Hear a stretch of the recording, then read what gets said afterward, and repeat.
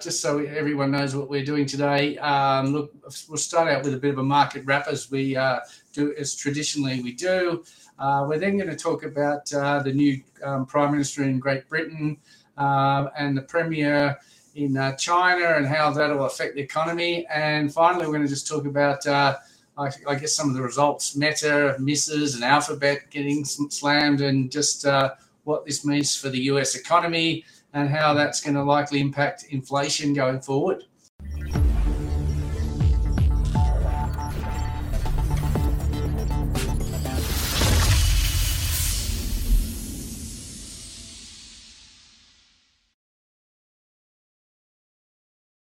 Afternoon, everybody, and welcome to another Trading Insights with FXT. We're currently in self-hosting mode, so I'm Tim Muirhead from Arbordyne Capital, and we have Michael Berman, who's the CEO of FXT. It's the 27th of October as we speak, so hopefully this doesn't get out too late, or anything we say might have changed by then. How are you, Michael? Good. Another interesting week in the market since we spoke last. So it should be a fun show. Yeah, look forward to it. So, look, I guess I'll start off, and I am going to refer to my notes, which I do take regularly. Look, it's been quite an eventful couple of weeks in the market. Obviously, the VIX has sort of been up around the 27 to 30 mark, and this just means volatility. So getting sort of 2% daily moves is pretty normal. And I guess fortunately for equity markets, we've been focusing on just the fact that the yields have been rising, especially in the US, and the yields were getting to the point where we thought something could really break, and that might cause market gyrations and perhaps new lows. But fortunately, it looks like we might have seen a top in these yields for now. It's, I guess, early days. But with yields coming off, that's meant the US dollar has weakened off on the chart now. That looks like a sort of a technical topping pattern. And as that falls, that tends to sort of lift a lot of the equities around the world. And certainly, equities in the US and around the world have really benefited. I guess we can get onto earnings later in as we talk about it. But look, earnings is obviously a big part of the last couple of weeks. And what companies in the US have been doing is, I guess, lowering expectations, and there have been a lot of beats. And I think it is sort of taking a while for this inflation sort of to work through the economy and affect things. I think, as we've said in previous weekly podcasts, that it looks like the peak of inflation has happened, and now things tend to be coming off. There's certainly some interesting things happening in China, which certainly been affecting a few of the things, especially the energy prices. But look, right now, apart from sort of geopolitical risks in the Ukraine, which, look, I guess are no laughing matter. I mean, it doesn't look like, Russia's backing down. It certainly looks like the US has been, supporting Ukraine. There's a proxy war going on. There's a risk that it does look like it could escalate. But for a long time, we were really struggling like how to hedge positions. But right now, buying bonds while not trading advice certainly doesn't seem like a terrible idea at the moment. They've come down a long way. They look like they've had a bit of a bounce. And if we do get a bit of easing in rhetoric from central banks, we might see these bonds start to get a bit of a rally on. Look, all in all, a bit of positivity. And certainly in the crypto space, I guess, if you look for the last few months, it was just like flatline. The pulse had gone out of it. And the last couple of days have seen big gains, especially in Bitcoin and Ethereum. I think that must be pretty exciting for the crypto bulls, because these technical patterns look very constructive. So I think we could get some decent moves there. And then I guess in the precious metal space, there's quite some good looking charts there. So maybe the precious metal bulls might be happy with the way those patterns are moving. But maybe I'll pass it over to you, Michael. Yeah. Just before I get going with my my usual wrap using the FXT navigator on the. I just wanted to ask you, Tim. I spotted something this morning, but I've seen nothing in the press. I spotted it on Twitter that natural gas in Europe. I don't have the chart with me, but pricing on natural gas, I think, went negative. Now, it must have been maybe on some of the European contracts or something like that. Did you see anything about that? Yeah, that is correct, Michael. That's actually the next hour pricing on natural gas. And look, it's been a bit of a function of look, the Europeans with the Nord Stream 2 explosions. They've been sort of, I guess, going flat out trying to fill their reserves for this coming winter, and Yes. at the same time filling reserves. Any boat that can carry natural gas, they've been ordering them, to come and deliver that gas.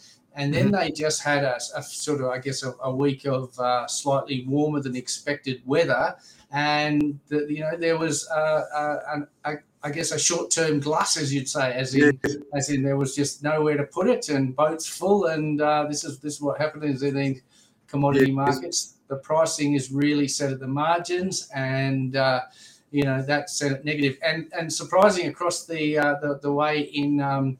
We saw the same thing in the shale gas out of Texas. That also went negative. It's a similar situation there, Michael. They've a lot of new drilling to get the oil out. They get a lot of gas with it, and there's just literally not enough pipelines to carry the gas. So certainly, you've got to be quite an expert, I guess, when you're trading the individual contracts. And maybe that's a message for our audience here that it's when you trade the CFD on the future, like what we're doing here, it's kind of the blended. It's what do they call them? Where it's the full chain type of stuff where you're not having to deal with the. It just makes it a little bit simpler, is what I'm trying to say. I don't know if you agree with that, Tim. But well, I think also, Michael, that a lot of people got caught when oil went negative is it nearly 2 years now.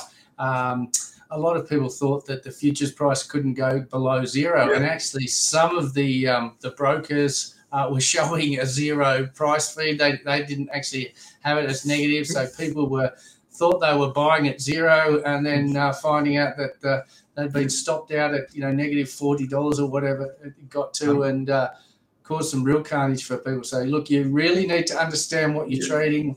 What risks are. I was just trying to pull up to. If it was, I'm just trying to remember if it was on. The Brenton WTR. It was last year, if I'm not mistaken. Anyway, just to quickly do a quick wrap, looking as I clicked on the monthly to sort things for the month. We're almost at month end, so it's Tim, there's your Ethereum. I mean, we're having quite the rally this month, 16%. That's pretty full on. And you can see the S&P 500 up 7.5%. Actually, it's outperformed the Nasdaq, the US tech, which is interesting. And then just looking on the downside here. Which I guess we're going to talk a little bit about a little later, but I'll just make a quick comment here, is that, after Premier or Chairman Xi got into, his unlimited ruling, he can rule forever till death. The market sold off heavily initially. That was on like Monday, but then there was a rally for the last couple of days. But I see that again we're down again today. So the market's still pretty scared there. The one thing I wanted to just share with everyone, I do show. I'm not going to. I've been messing around. I'm not going to go with these. I want to show you something that I looked at a little bit earlier. Is on the correlation. What I wanted to just show you is what to see here. I wanted to show you the correlation of Bitcoin. There it is here with so Bitcoin and gold is 56%. And if you look at correlation of Bitcoin with the US 500, it's 63%. 3%. So those are both quite low, but I wanted to show you, if you looked at the rolling correlation of, I looked at Bitcoin Gold and Bitcoin S&P 500, and I threw in a major currency as well. As you can see, at the moment, like Bitcoin's not that correlated with all those three major asset classes. But if you look through time, and I'll just scroll, whoops, let me just push this to the, so I basically took it over a year, and you can see that, let's start with gold. Bitcoin has gone close to, there was 85% at one stage, but it's also gone heavily, gone down to negative correlations. So just wanted to share with you that correlation is not necessarily a constant, and it's always, people like to trade, but you think, okay, well, gold's gone up, then we should expect Bitcoin to have gone up, because isn't Bitcoin electronic gold? We can see with this orange line, if that's what the color is, it's not necessarily the most stable correlation. So just wanted to make everyone aware of that when trading. Correlations do tend to break down. And maybe while I say that, the one thing that comes to mind, I guess, is the typical portfolio that people would be 60% equities, 40% bonds, which is known as like the traditional portfolio, because if equities are not doing well, usually bonds hold up, and vice versa. They're negatively correlated. So it's like a very good all-weather type of portfolio. From what I don't have the numbers to hand. I remember seeing this a week or two ago. It's the worst in history that the traditional 60-40 portfolio is doing. That's because bonds have sold off, as have equities. So it's been a torrid time for those players. So I guess the reason I just thought of that right now is when correlations break down, it can get messy.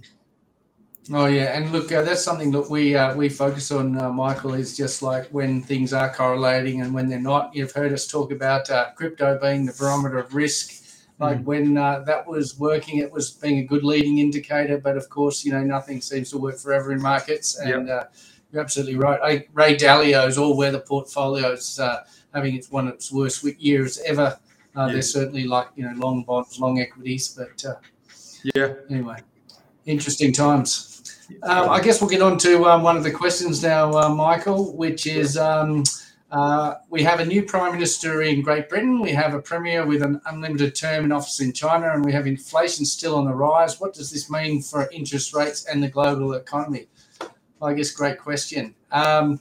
Firstly, I guess with the UK situation, I really don't have a great grasp on that. I think what we saw in the last couple of weeks was really the fact that if you come in and you start promising things, not really understanding what the economic impacts are, then your days are numbered.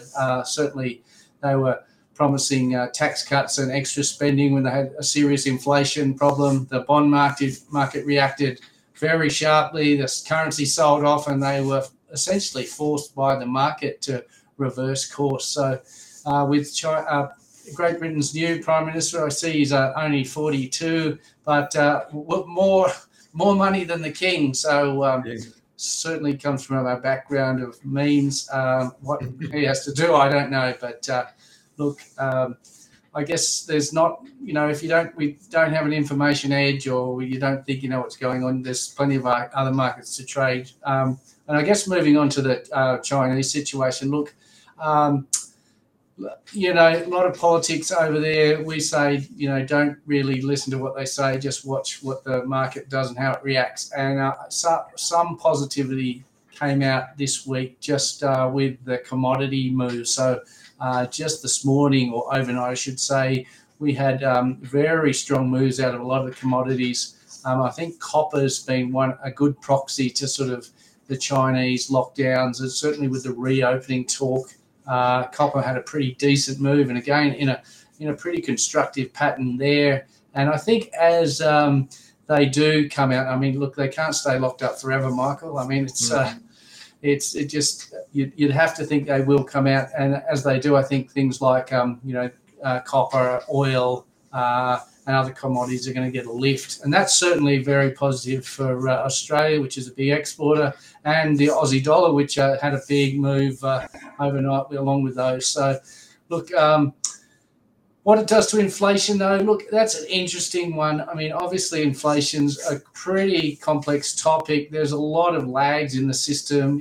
Even the Federal Reserve, with all they have like 400, PhDs, they got it completely wrong. Said wasn't going to be a problem, so it was going to be transitory, and now saying it is a problem, and now they probably looks like they're over tightening when inflation's really coming off hard.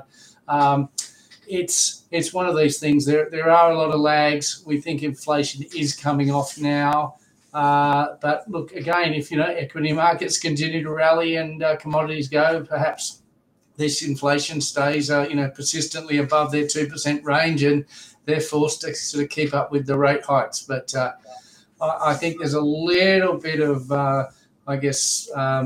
reason just to think they might be slowing the rate of pace of increasing, and the market certainly looks forward, and they've been liking that so far. But look, things can change very fast in these days. So, yeah. Well, it's an interesting question, and we introduce a new British Prime Minister only like 5 weeks ago. So that question's feels like it's in repeat because we welcomed a new one a couple of days ago. I'm also no expert in that, but there are a couple of observations I'd like to make, just let's call it on the socio-political front and where I think this is going to potentially impact on inflation. So firstly, I think it's actually very interesting from China. Xi has said that he presented a picture for the future, and he presented a picture for 2049 which is it's a 100-year anniversary of the Communist Party, and he sees China as being the world's dominating force, and not just economically, from a whole ideological point of view. So that was arguably one of the things that caused the markets to be a little bit nervous, and geopolitically, he's certainly talking very tough, and that's a little bit of a worry. And I know Blinken from the U.S. Secretary of State is trying to talk things down on Taiwan, because one thing we don't need now is another war. We've got Ukraine, Russia is bad enough, and you've got Putin flexing his nuclear muscles at the moment, which is a bit scary. So, there's all those concerns. We certainly don't need China, Taiwan. And we know that the US has said that they will, support Taiwan if they invade it. That's a terrible scenario. So I actually don't even want to go there, but it's something we shouldn't forget about. But you can feel it, that central banks are now wanting to kind of pause from where they're at, and I'll give you one reason.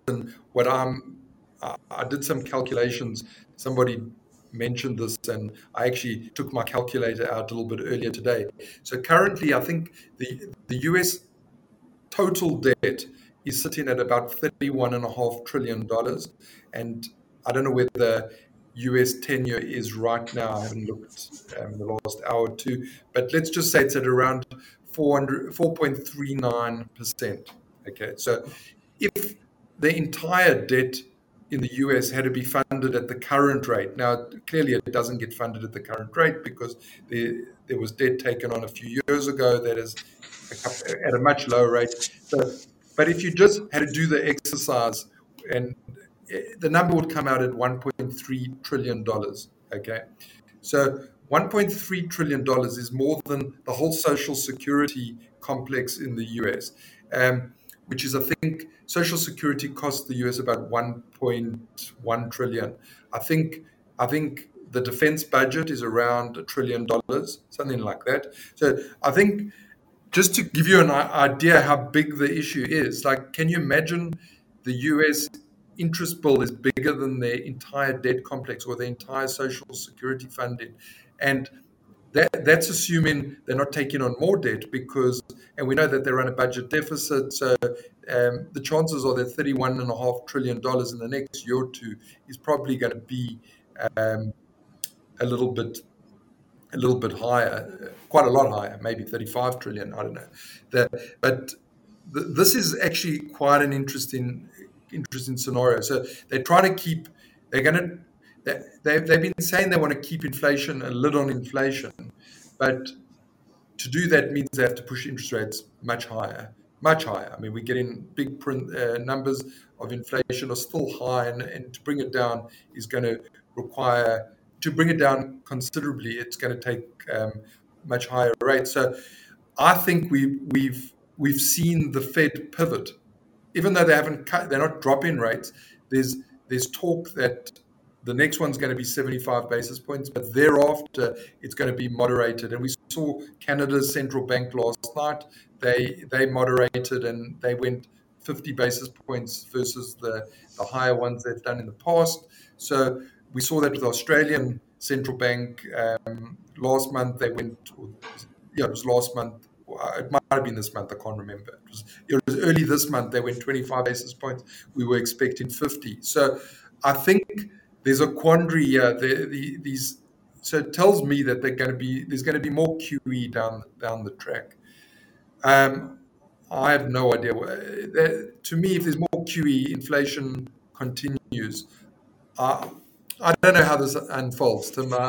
I just default to gold or Yeah, Bitcoin. so I was about to say, if you keep talking like this, Michael, you'll start turning us all bullish on precious metals, which they can't print, and hence the value. But look, I guess that is an important point. What you've raised there is that look, in previous times, once inflation got above about 4.5%, they had to raise rates above the inflation level to get it back down, but this time there is so much debt, as you've pointed out, that as interest rates go up, the debt servicing level acts as an additional brake. I mean, you've probably noticed it on your mortgage rate. Well, as interest rates go up now, you're spending more on your mortgage. 20 years ago, the average mortgage was, I guess, a lot less in terms of what you earned, and so as a proportion, you're paying.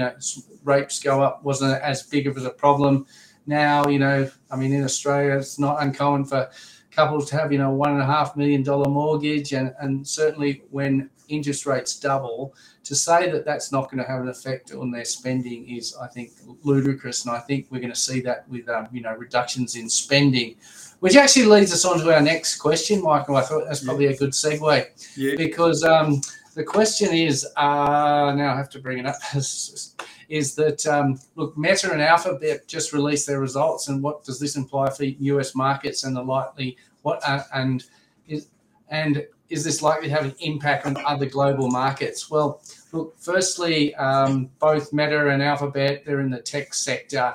You might have seen last night, Michael, I guess the big four names just got absolutely obliterated. So Meta missed their earnings. I think they were down 25% post earnings. Google had a big miss. That was sort of down about, I think, 10%.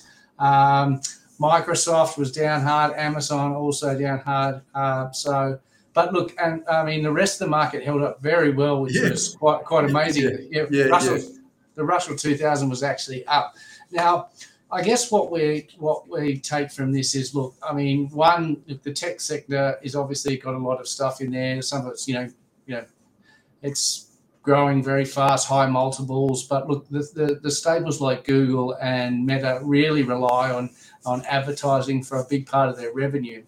And you probably know with yourself, Michael, that as your finances start to bite, people start having to tighten their belts. And one of the first, I suppose, sectors to lose money is advertising. It's a sort of, you can certainly reduce your advertising budget, and I think we're seeing that. Now, Meta, there's a slightly different story. They've taken a big punt on the Metaverse. And expecting people to live with VR headsets on for whole day. So certainly, there's been a few people saying that this might not sort of be something people want to do. I know Elon Musk had some comments about it. He thought it was a bit of a futile bet, and it certainly seems to be the case. They're not gaining traction right now. I mean, they've seen their share price nearly quarter since they changed their name to Meta. So poor old Zuckerberg is certainly feeling less richer these days. And well, look, we're seeing it with the other names, Google and the others, that as rates go up and budgets get tightened, they earn less. And an old saying we always have is your spending is someone else's income. So if you're having to tighten your belt and spending less, well, someone else is earning less. So and we're starting to see this in the economy. Yeah, I mean, it might be slightly on topic and off topic, but I quickly looked up just to confirm that I had the right story. I don't know did you ever try Second Life? Do you know what Second Life is? I didn't try it myself, but I had friends who were telling me it was fantastic. Second Life, for those of you who, I'm remembering this around 2005. I was interested in Second Life, which is basically the metaverse, and there was this thing called Linden dollars, which was the currency of the metaverse, of the Second Life, and you could live and buy real estate and all this kind of stuff. So I remember I was like quite taken with it, and I actually went and played around and got some real estate. I never spent big dollars. Just I guess I'm a tinkerer, so I was interested in that, and it is interesting when you. I had this discussion with my mother, who turns 76 tomorrow, and I was asking her, Mom, do you believe? Because this is an old philosophical question. This has been debated for hundreds of years, and the Matrix made it quite interesting. Is if you live in a simulation, let's just say you live in a world, a simulated world, and you experience a lot of happiness because you're a king, or you're a warrior, and you're killing people, and everyone looks up to you. Is that genuine happiness? So I don't know. This is, I guess, what. So the utilitarians will tell you that if it maximizes your happiness, then even if it's simulated, it's real. So real's a relative concept versus an absolute one. But I guess Mark Zuckerberg is trying to tap into this kind of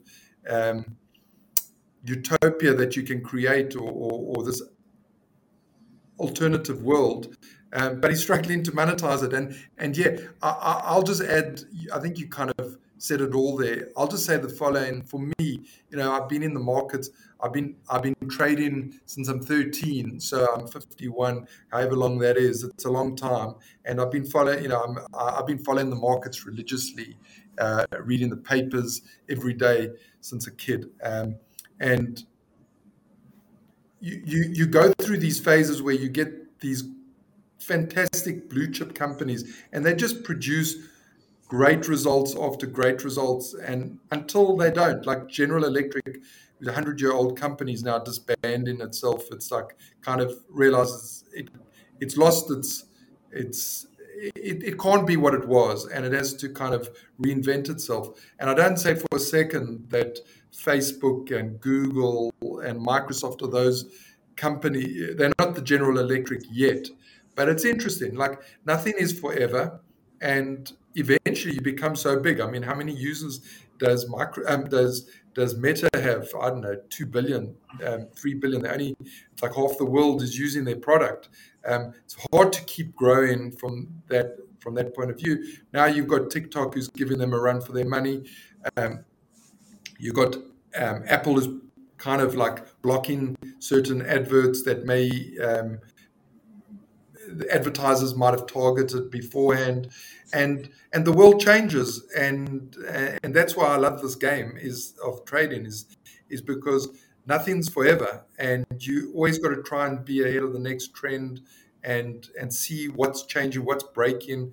And I guess we started this conversation talking about breaking down of correlations, and you're saying how this is something you follow closely as a trader yourself, and your team looking for, what's working now. And I guess that's maybe my passing message to whoever's listening here, is that don't fall in love, and I'm talking to myself more than anyone, don't fall in love with the thesis that because this is how it's worked always in the past, even if it's for 100 years.